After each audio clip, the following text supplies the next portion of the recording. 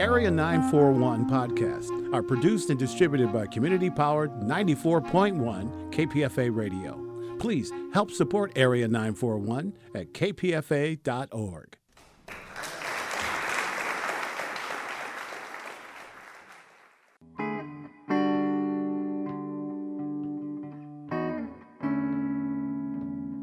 This is the Area 941 Radio Walensky podcast.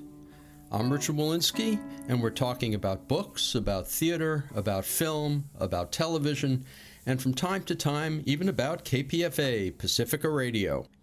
Even during his lifetime, Howard Brown, B-R-O-W-N-E, was not well known outside of his given fields. His novels, including his best detective fiction, were written under pseudonyms, and his work as editor and Hollywood writer, though credited, remained mostly unknown except by those in the business. Howard Brown was born in 1908 and lived to the age of 91, dying in 1999.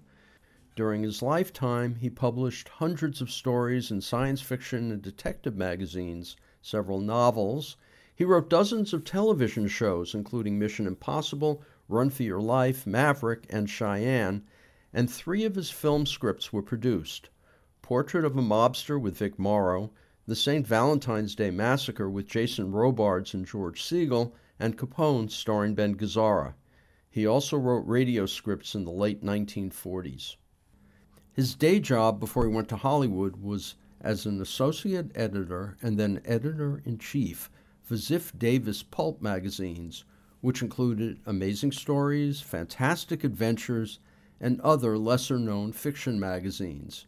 His work is now out of print, though his 4 noir novels, in the style of Raymond Chandler and featuring a detective named Paul Pine, are available in a small press edition put out by Hafner Press. My former co-host, Richard A. Lupoff, interviewed Howard Brown at Brown's home in Southern California sometime in the mid to late 1980s. This was Brown's only radio interview and only the second extant interview on record.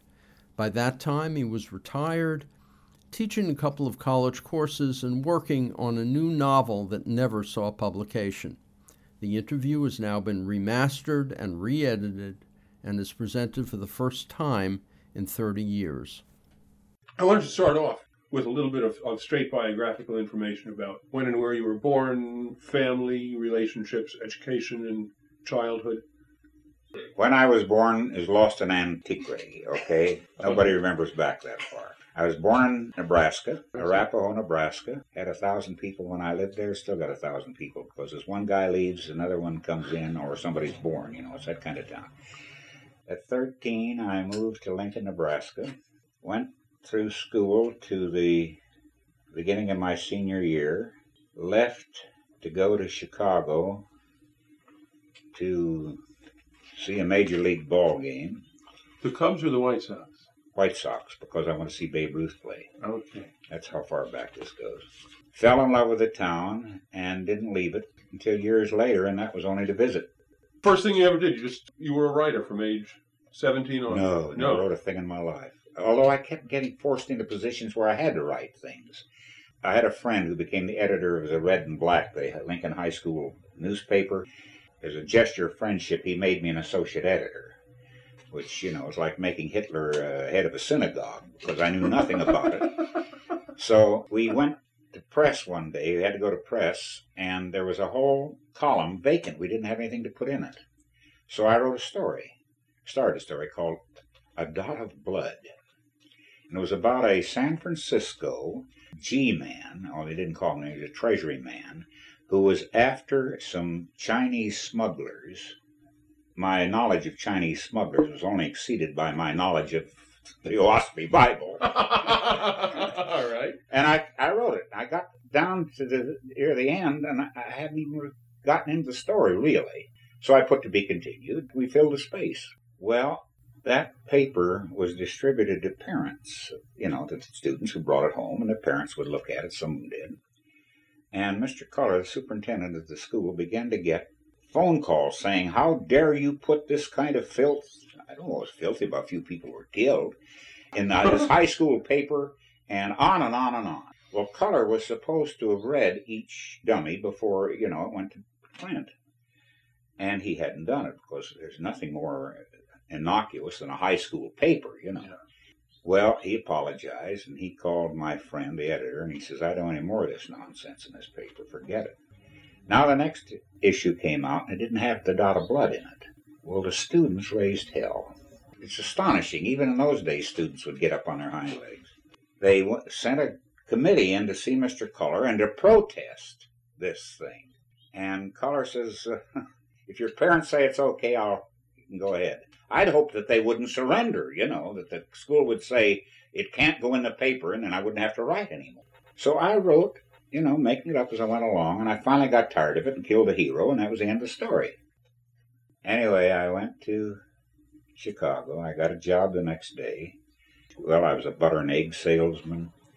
I got hired to put eggs in these little cartons that women buy in the grocery store. Paid a fast $18 a week, but really was no strain on your mind. The superintendent of the place, a guy named Ted Dale, said to me, and he was well educated, and he said, do you ever sell anything? How would you like to take a stab at being a salesman? So I said, I'll try anything. So he gives me an order book and a list of prices and sends me out.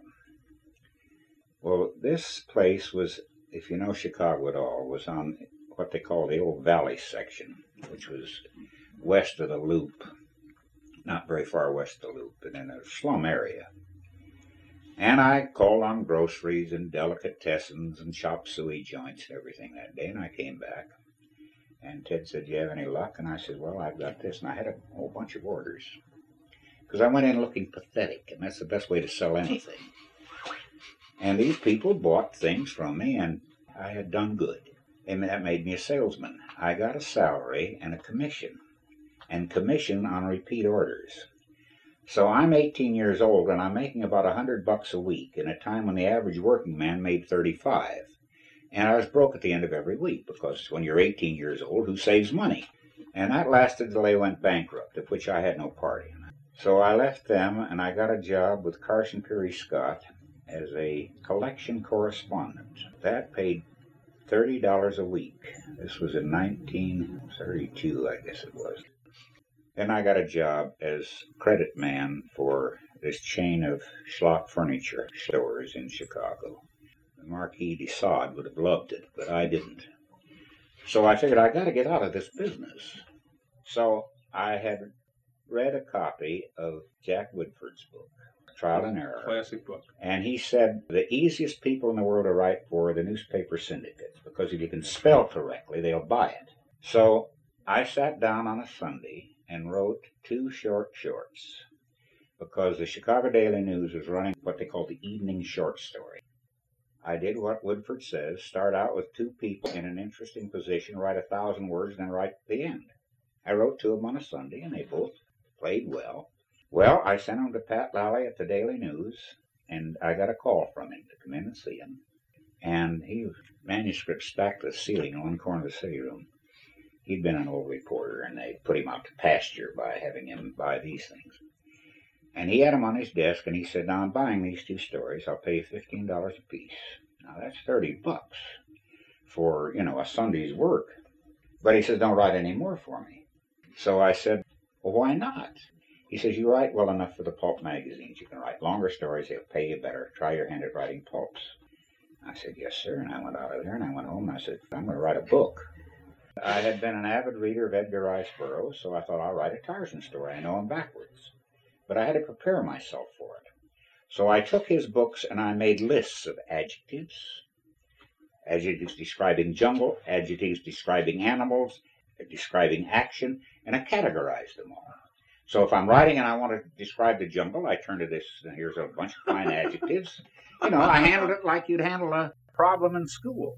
And I wrote Warrior of the Dawn. It's been 52 Sundays, and I finished it. The publisher allowed me to see a copy of the Reader's Report. And the opening line of the Reader's Report was, take the typewriter away from this man before he hurts himself. Then it got nasty after that. I could have killed the guy. His name was Lawrence Dwight Smith. After a time, I cooled off, and the thought came to me, what if the son of a bitch is right? And I did everything that he said. He said, the dialogue sounds like a pulp writer who takes himself seriously. I didn't really know how people talked. So I would go and listen to people talk, and I discovered that they didn't talk like they do in college papers. They truncate their sentences, they start in the middle of a sentence, they start strong and end, the way people talk. I did a rewrite on it, best I could, and I sent it out. 22 publishers read it. Well, I was sending it to green card publishers because I didn't know. It says publishers, so I sent it. What do you mean by green card publishers? Well, there's a list of publishers, and I started with Abington something, I don't know. When I got down to Riley and Lee, it was 22 publishers later, and they bought it, to the consternation of everybody. I had written a Tarzan book. If you ever read it, you'll know it's a Tarzan book. I've read it. Except that it takes place in another time. Well, what did Burroughs think of it? Who wrote Tarzan? He said it was the best book he ever wrote. Yeah. All right, so it must have been good. Then I wrote another book called Halo and Ink, which was a story of a pulp writer in Chicago. And it was really a sociological story of that era and of the people on the near north side, the artists and so forth, none of whom I knew anything about, but I made it up.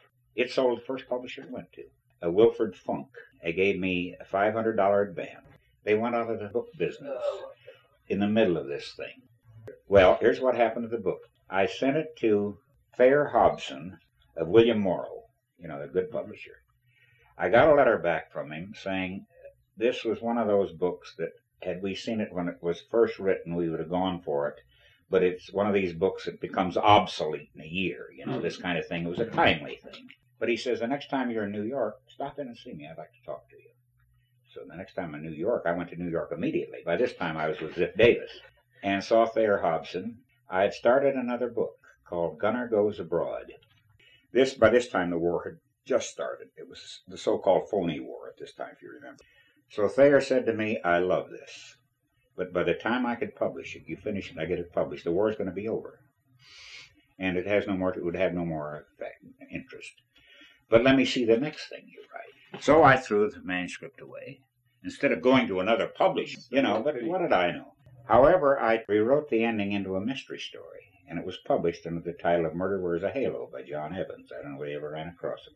Mammoth Detective. Yeah, either Mammoth Detective or Mammoth Mystery, one of the two. I do want to get into how you got connected with Ziff Davis and the work you did for them. All this was happening. Writing these books and nothing was happening with them. I began to think more and more of what Pat Lally had said, write for the pulps. So I had been, in my unwilted salad days, a skip tracer for Carson Perry Scott. And I borrowed from that. I wrote 2 short stories about Wilbur Petty, P-E-D-D-I-E, who wore a bowler hat, and you could look at 3 times before you saw him once, which is what the ideal skip tracer should look like. Wilbur Petty worked for this department store, and the first case was called A Quarter for Your Trouble, and Wilbur goes out to collect from a woman and finds her dead on the floor, and it's a mystery story, and at the end he solves it. A friend of mine named Leroy Yerxa, he had sold Amazing Stories, science fiction piece. See, he was Kingfish. There was a bunch of us who kind of knew each other who wanted to be writers, and he was the first guy to sell, so we kind of saluted him. Leroy said, Ziff Davis, of which I have just sold a story, he said they've started a detective magazine. So I sent it in. They sent me a check. I said, fine. So I said, I wrote another one, sent it in. They sent me a check for that.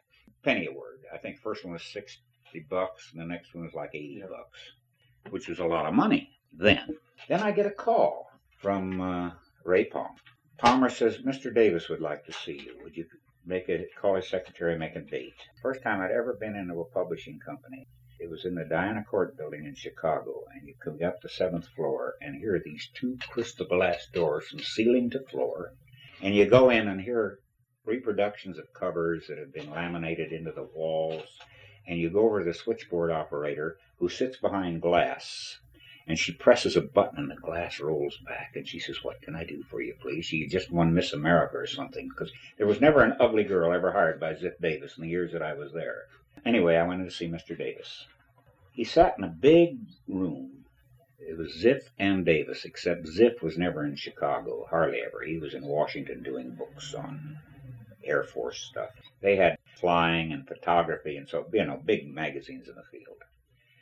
Anyway, I go in, and it's like approaching Mussolini. You have to walk half a mile across carpet up to your knees, and here he sits behind, not a desk, but a kind of a semicircle of leather, which was about 2 feet wide. That was his desk. And it's damned impressive. The walls were in the same color leather. And he says, I like these very much. I would like you to be the editor of the magazine. I said to him, Mr. Davis, you're the first editor I ever met. I have absolutely no idea what an editor does. He says, I can teach a high school graduate in 2 weeks how to edit a magazine. Paste up and so on and so forth. But I can't teach him how to write. And you are a writer, and I won't hire an editor who isn't a writer. So I said, well, I don't know. I've got a good job. I've had it for years. And he said, may I ask what you make? And I told him, adding $25 a week, he shouldn't think I'm puts. He looked at me almost pityingly. This is so vivid. He says, we can do much better than that. So he said, when could you start? And I said, well, I really should give notice. I have a job that you just can't walk out and put the office boy in the chair. He says, well, would a couple of weeks be all right? And I said, I think so. Actually, I want to take my vacation. I had a vacation coming. So he said, all right, but your salary starts as of this coming Monday. They were great at this. When they wanted somebody, they put on a show. When they wanted to get rid of somebody, you never knew your throat was cut till you shook your head. Oh, he brought in Ray and introduced me, and after the fact, he says, Ray, this man is your assistant editor. Since the book was a quarterly, I would help Ray on the science fiction books, but I would have complete charge of the detective books. And it was fine. Ray and I got along. He didn't like my highbrow attitude toward his stories, but I said, you could be a lowbrow and hate your stories, Ray. That's how I got in with Ray. Okay, well, now, here you are running Mammoth Mystery and Mammoth Detective. Unfortunately, it is almost impossible to round up these particular old pulps. And a lot of the science fiction survives. The mammoths are gone. Who wrote for you? And how did you get stories? Who wrote for me? Originally, I bought from the stable. We had a stable that furnished, we would say, we will buy so much from you unread. We never read the stories that our writers turned in. But if they turned in a bad story, they could get their toes stepped on. We guaranteed them at the time $300 a month, which is 30,000 words. Bill McGivern, David Wright O'Brien, Leroy Yerkes wrote a few until a friend or not, I said, you can't write for me. Frank Gruber, Don Wilcox wrote some, not very good, but because he wasn't a detective story writer. According to some of the jacket blurbs and cover biographies and so on, you did either 600 radio programs or 750 radio programs or whatever. What was that all about? Well, that's how I met my present wife.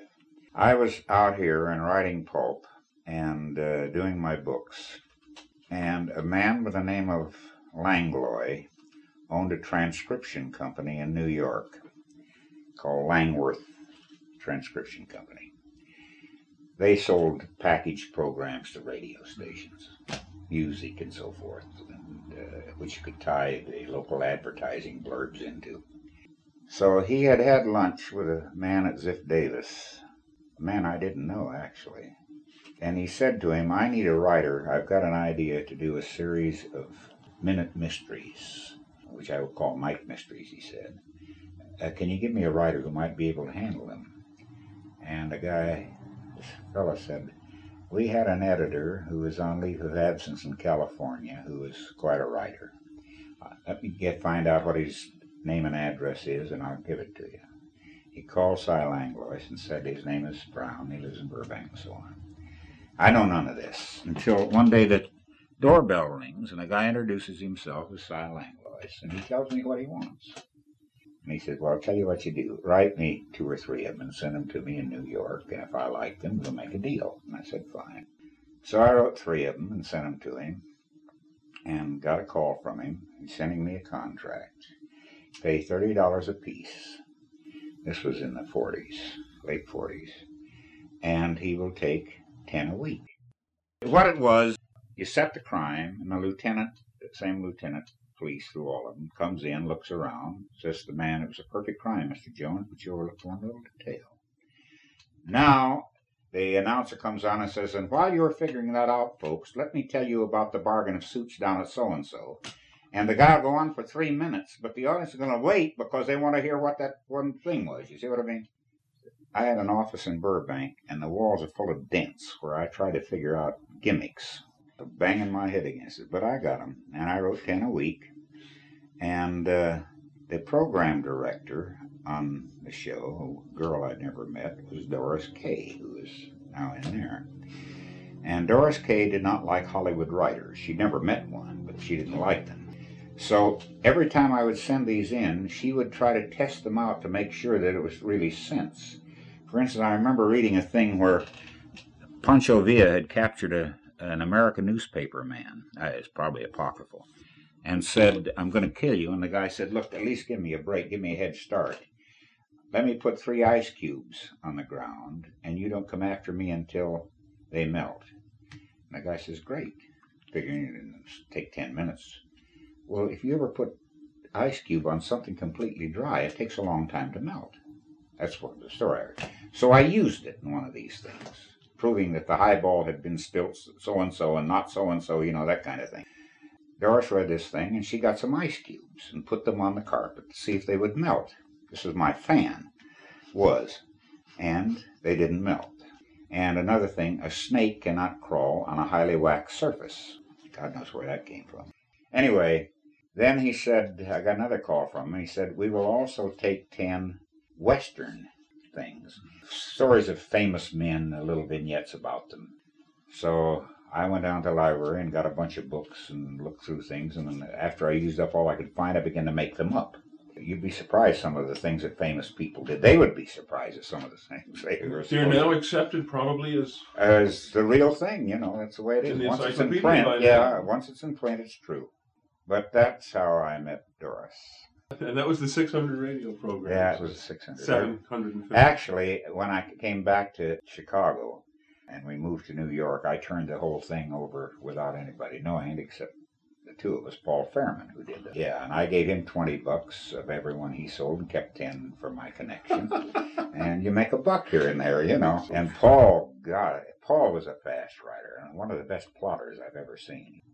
Paul wrote a lot of pocketbooks under a lot of names after he left Ziff Davis. He wrote is there a publisher named Monarch? Yeah, he wrote tons for them, I guess. Study in Terror, I think, yeah, by Ellery Queen, he could write damn near anything. I don't know what he died of. I think he had ulcers or something, because he was on the surface, the most relaxed guy in the world, and underneath it was eating him all the time. Mm-hmm. I discovered him, if I may say so modestly. He was a janitor at the theater on Michigan Avenue in Chicago, kind of a high-toned theater. He wanted to be a writer, so he had a room like you give a janitor, and he wrote some detective stuff and sent it to New York, and New York sent it back. So he sent me one called Late Rain, which was a beautiful story, a mood story. It opened in a cemetery and so on and so forth. He got it beautifully. So I bought it, sent him a check and a letter saying, "Come in and see me." And here comes this painfully thin man with a suit on that just was horrible. He looked horrible. He didn't have any money. And we talked a while, and he was beautifully in awe of an editor. And he sent me some other stuff, and I bought a couple of others, and a couple I rejected. And then I began to give him springboards for plots. And he would write them, and he worked himself into where he was a staff writer. Then when I went to New York, he came to New York and wrote for a while, and then when there was an opening, I brought him in as an editor. And Paul never really cared about editing.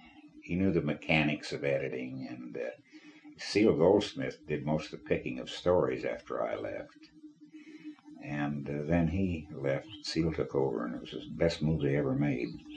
It's too bad they didn't hire her in the 40s. I want to hear about now your screenwriting, TV and motion pictures. I got a call in March of '56 from Roy Huggins, whom we corresponded with. And he said, "I am now a television producer at Warner Brothers, and I'm doing a series called Cheyenne. quit your job and come on out here. So I said, Roy, I never saw a screenplay. I wouldn't know one of it bit me in the ass. You want me to come out and write something I know absolutely nothing about? He says, you'll have no problems. You're a visual writer.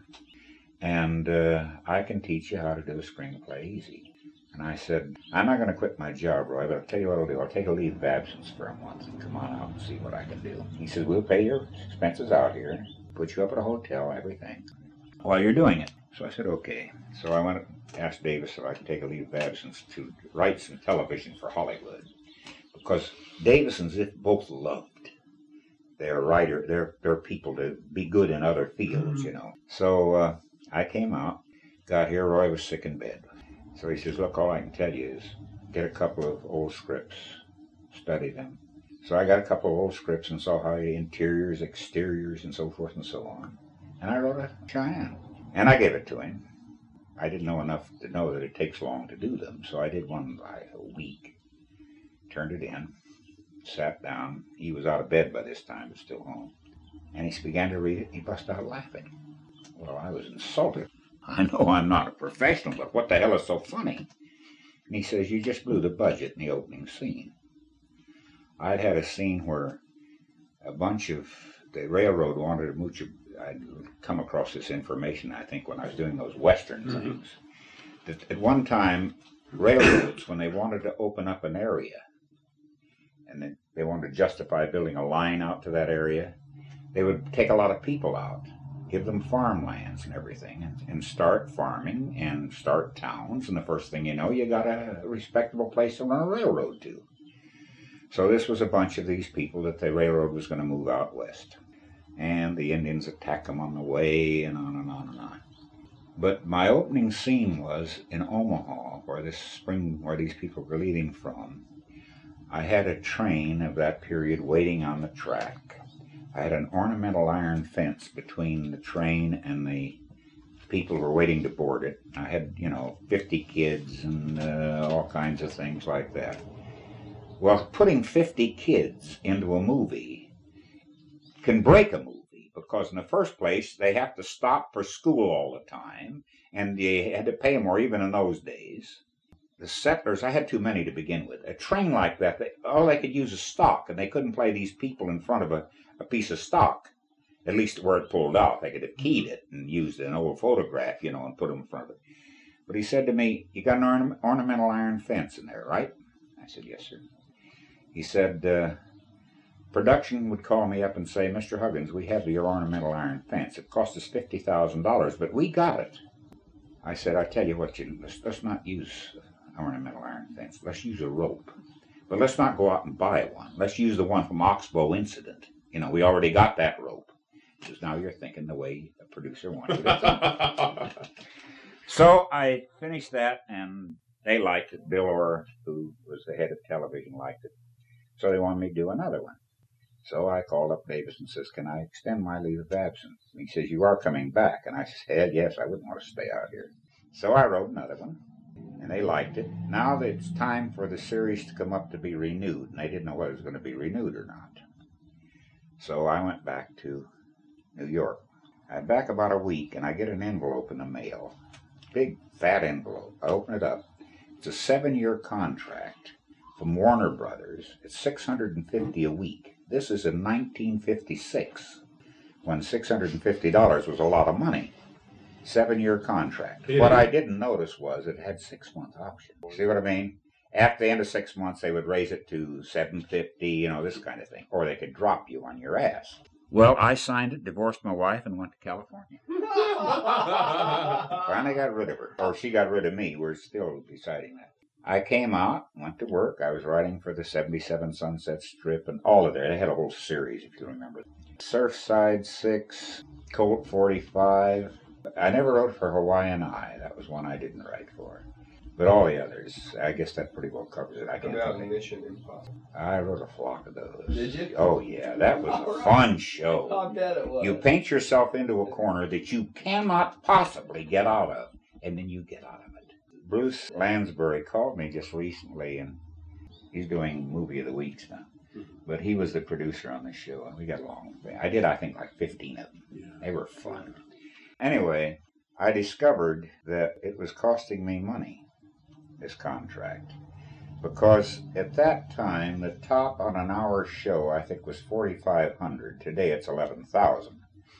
$4,500, and I would do one in 2 weeks. And I didn't get any place near $4,500, you know. I would get, you know, $1,200, $1,400, whatever it was, but I got a check every week, whether I turned in anything or not. So I developed a sudden writer's block. So a couple of weeks go by, and I turn in no copy, and I get a call from Bill Orr, who's Warner's son-in-law, who said, "Howard, what's going on? We're not getting copy from you." And I said, "I don't know what's happened, Bill. You know, I've run up against a stone wall. I sit down at the typewriter, I freeze." He says, "What, you want out of your contract?" And I said, "How can you say that? That's my security blanket. You know, I'm not ready to plunge." He says, "You know, cut out the horseshit. Do you want out of your contract?" And I didn't say anything, and he said, "I'll tell you what I'll do. I'll let you out of your contract if you write 4 more episodes for us at Scale." Well, Scale was more than I was getting. So you got a deal. I instantly recovered from my writer's block. What were the 4 episodes? All Mission Impossible? No, Mission Impossible was not at Warner's. That was at Paramount. No, these were the regular ones. I don't know. I stole... Patricia Highsmith wrote a wonderful story that Hitchcock made, I think, about the guy says, "I'll kill your wife." Strangers on a train. Well, I read that and I said, Jesus, this would make one hell of a 77 Sunset Strip. So we had to give credit to the writers on that. I think Chandler was in on that. I changed it a lot, you know, but it was still the basic thing. In the original story, there's this wonderful shot. The guy's a tennis player, and they're watching a tennis match, and everybody's head is going this way as the ball goes, and these 2 guys are staring. Their heads perfectly motionless, each other across the from one stand to another. It looks so strange to see a head perfectly sane, and all the others, you know, a real Hitchcock touch. Anyway, I didn't steal that. I'd love to. But that was one of them I did. That's the only one I can remember. The minute I got out of the contract, I kept right on writing for Warner Brothers, but at this time for Scale, you know. And how'd you get into feature films? Well, Jack Warner went over to the drugstore across from Warner Brothers and picked up a book that he liked the title of. He brought it back, and he called in Mike Ludmer, the story editor, and he says, "I want a picture made on this book." Mike says, "Good book?" Warner says, "How the hell would I know? I just picked it up. I never read it." So Mike looks at him blankly. He says, "I love the title, Portrait of a Mobster." Because, you know, Warner's made a fortune on gangster pictures. Sure. And walked out of the office. So Ludmer says, "Who the hell can we get to write a gangster story?" Shortly before this, I had written the thing, Playhouse 90. I knew the story editor, Bud Kay, on it, who called me up and said, "Jesus, you know, they're going nuts for stories for..." They had 4 producers at this time on Playhouse 90. And he said, "Can you come up with a good idea for a Playhouse 90? It's a prestige show," which everybody knew that was the best show on the air. And I said, "Let me call you back." I called him back. I says, "How about doing the St. Valentine's Day Massacre?" He'd heard vaguely about it. He didn't really know anything about it. So I sent him 4 pages of what it was about. And he Xeroxed it and distributed it to the 4 producers. And John Houseman was one of the producers. And John Houseman says, "I've got to do this." He had done another kind of documentary about a mine disaster some years ago, and it got big raves. So they called me up and said, "Come in and meet Mr. Houseman." I went in and meet Mr. Houseman, and we got along fine. He said, "Do it." And I says, "I need to do some more research on it." CBS sent me to Chicago, the finest hotel, the finest everything, you know. And I did my research, mostly of which was sitting in bars drinking with friends I knew. And because I knew it all anyway, I just wanted to get a free trip. You learn in this business. Anyway, I did Playhouse 90. I did, it was called 7 Against the Wall with Eric Sebride, the narrator, and it was a big success.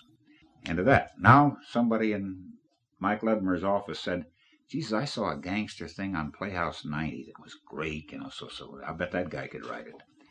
Well, nobody knew who it was, so they had to call CBS to find out who wrote it. And they said, Howard Brown. And they called, and they gave my agent's name, and they called up my agent and said, "Where do we find Howard Brown?" My agent, a great sense of humor, says, "Stick your head out the window and yell. He'll hear you." He says, what do you mean? He says, he's working over in television. Those were in the days when television and features didn't talk to each other. Now we're carrying the studios. So they called me, although they used the phone, and I came over, and Mike Ludmer says, find an office someplace and read this book, and if you like it, we can make a deal. So I went and read the book, written by Harry Gray. Absolutely unreadable. I went back and says, there's two things in it, machine guns and fornication. There's nothing else. It's supposed to have been the true story of Dutch Schultz's life. Well, I knew about Dutch Schultz's life in my gangster studies, and if Dutch Schultz ever read that, he'd sue. So I said, you've got no story. And he says, well, Jesus, Mr. Warner wants a picture made of it. And I said, I'll tell you what I'll do. I happen to know quite a bit about Schultz. Let me do you an outline, and put me on salary, and I'll do an outline. I called my agent up and says, they're going to put me on. I won't take less than $1,000 a week, because they really want it. So they called him up. They gave me 6-week guarantee, $1,000 a week, to do an outline. Okay. They gave me an office and a secretary, Margaret, an elderly woman, a woman in her 50s, who'd been with the studio since Jack Warner was born, practically. I went in and sat down and figured out a story and turned in, gave her about 15 pages to do. And says, type these, send them upstairs. She says, I won't do it. And I said, wait a minute, I'm mixed up. I thought when a writer got a secretary and he said, please do so-and-so, and I did say please, you would do it. And she says, if you send up 15 pages, they won't like it. I said, they haven't read it. She says, anything done in a hurry is no good. What I'll do is I'll wait till the end of the week, and I'll send up 10 pages. In that week, I finished the outline, and I spent the rest of the 5 weeks, because she would only send up 5, 10 pages a week. They were very happy with it and kept sending down, Jesus, great, go ahead. I went over, and, I had the full run of the studio. If I wanted to see a picture, I just called and said, I'd like to see so-and-so, in screening room 9 at 4 o'clock, and I was over and watched it. What did you ask for? Well, mostly gangster pictures. The old gangster pictures that they turned out because... Cagney and Bogart and yeah, Robinson. And they were great, Not by today's standards, because they're not so sophisticated. But they're still great pictures, because they never lagged. They started out at the top and kept on going up. Anyway, they okayed it. All right, now I'll go into screenplay. $1,500 a week to do the screenplay. They gave me a director, Joe Pebney. And Joe and I got along immediately. So he said, I got to have a technical advisor on this, I said, fine. So they put me on as technical advisor while they're shooting the pic. I tell you, I made a fortune out of this fucking thing. We would spend lunch hours together discussing the script, i.e. we would be playing gin rummy and talking about anything but the script. And I gave him a lot of help, which he didn't need. And we made the picture. Vic Morrow played Schultz. And Vic Morrow loved it. He says the best thing he ever did. So much so that, but this time they had decided to shoot it in black and white to give that cinema verite feeling of the period. And they discovered that they probably had made a mistake. They should have done it in color, because it's hard to sell after color or black and white unless you bring it from France. I had an idea for the credits that was absolutely horrible for as far as the writers or anybody else's credit was concerned. As the story opens, each credit they'd flash on, they started out with a blank picture frame, and with each credit they would add another feature to the picture of Vic Morrow. People are watching what's going on that picture, but they're not paying attention to names, so nobody knew who wrote it or produced it or anything, I assume. But we said later that that was a mistake. Anyway, they made it, got excellent reviews. What I loved about it was at the same time Roy had done Fever in the Blood. And Fever in the Blood and Portrait of a Mobster opened at the same time. And in some theaters they opened as a double bill, because there wasn't Warner's. And the critics said of the two, Portrait of a Mobster was far superior. That must have made Roy real happy. No, he knew about it because I sent him all the clippings. We had a great relationship. Well, then I did St. Valentine's Day Massacre because Roger Corman had seen the Playhouse 90 version, And he told me this later, and he filed in the back of his mind, someday he was going to do that as a picture. Then I got a call from my agent who said, Roger Corman wants to talk to you. So I went up to see Roger, and he says, I want to do the St. Valentine's Day Massacre. And I said, fine. He says, I am going to produce it for 20th Century Fox. It's not going to be mine, because I went to them with the idea, and they loved it. So they gave me an office over at 20th, and I wrote the picture over there. I thought it was awful, although they followed my script.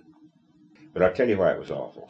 The acting in that picture was so bad. George Segal played in it. And the first thing I said to Roger, who directed it, I says, for Christ's sake, Roger, let's not do the popular picture of gangsters where they swagger around with cigars sticking out of their mouth and talk out of the side of their mouth, because gangsters weren't like that. Or if they were, they stole from Hollywood. Which is, I think, the truth. They used to watch these pictures and say, gee, we don't act like that. We better, or nobody believe we're a gangster. He misdirected it terribly. Robards played Capone, and he looked about as much like Capone as my daughter does. Jack Nicholson played in it, a very minor part, because he was just coming up. Bruce Dern played in it. Nobody knew him at that time. Well, a lot of people had played Capone in that era. Robards did. Rod Steiger played him in a picture. Best Capone ever on the screen. And Gazzara played him in your picture. Yeah. I could have killed him. But you see what happened. They had a young director. His name's up there someplace. I can't remember his name.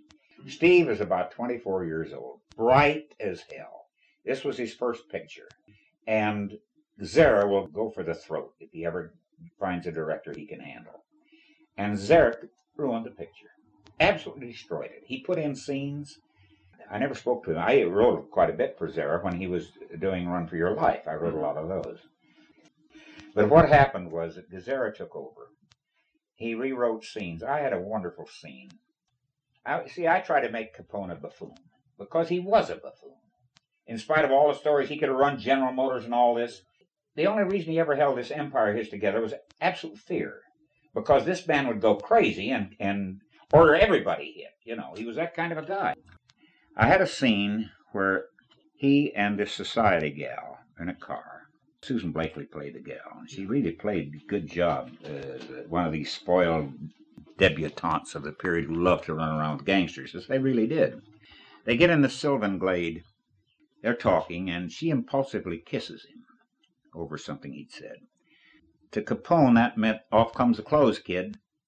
So he begins to unbuckle his belt. He's going to go to work. And she says, none of that. And she gets out of the car and starts running.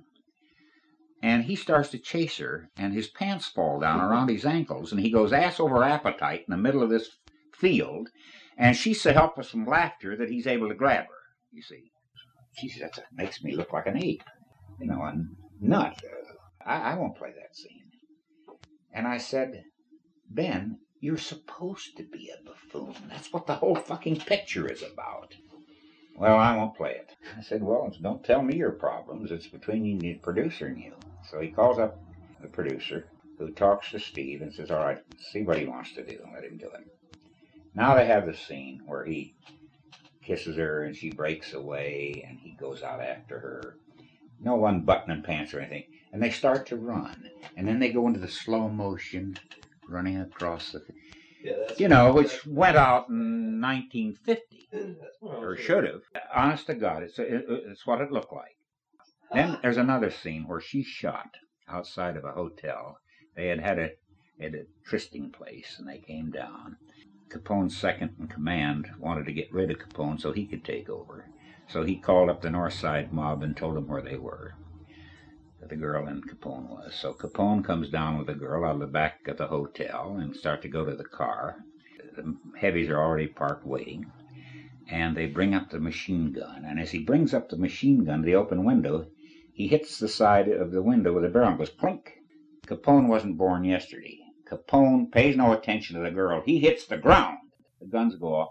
In the script, Capone takes kind of a last look at her, just a quick glance, gets in his car and drives off, which is exactly what he would have done. He's going to stick around a lot of people, and here stands the famous Al Capone with the corpse of a girl. It'd make headlines, and he did not want headlines, in spite of what they say. He likes headlines of going to the ball game and shaking hands with ball players. That's fine. But not standing over the corpse of a girl shot to pieces. Ben says, I don't like that. It's not dramatic. I says, it's a character. It's the man's character, Ben. What are you talking about dramatics? He says, here's how we're going to do it. Not we might do it, or wouldn't it be a good idea? Here's how we're going to do it. She's going to be shot as they come out of the back of the hotel, where there's a big spotlight. Why they didn't hit him, nobody ever explained, but she's shot. He now takes her in his arms and begins to say the act of contrition for her. And people are gathering around and watching, and it's fascinating to everybody except the author. And it was dramatic, except it made absolutely no sense. Well, there are other things in the picture. I hate to get onto what every writer does, start bitching about what Hollywood does to his works of art.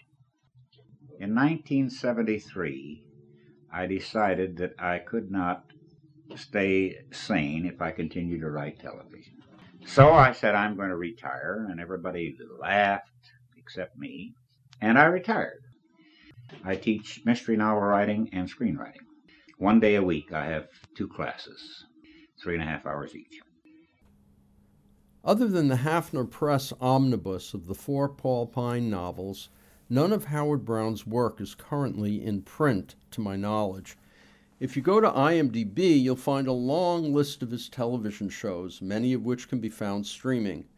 Curiously, his novel Thin Air formed the basis for his first television credit on the show Climax in 1955, and his last for an episode of Simon & Simon in 1982.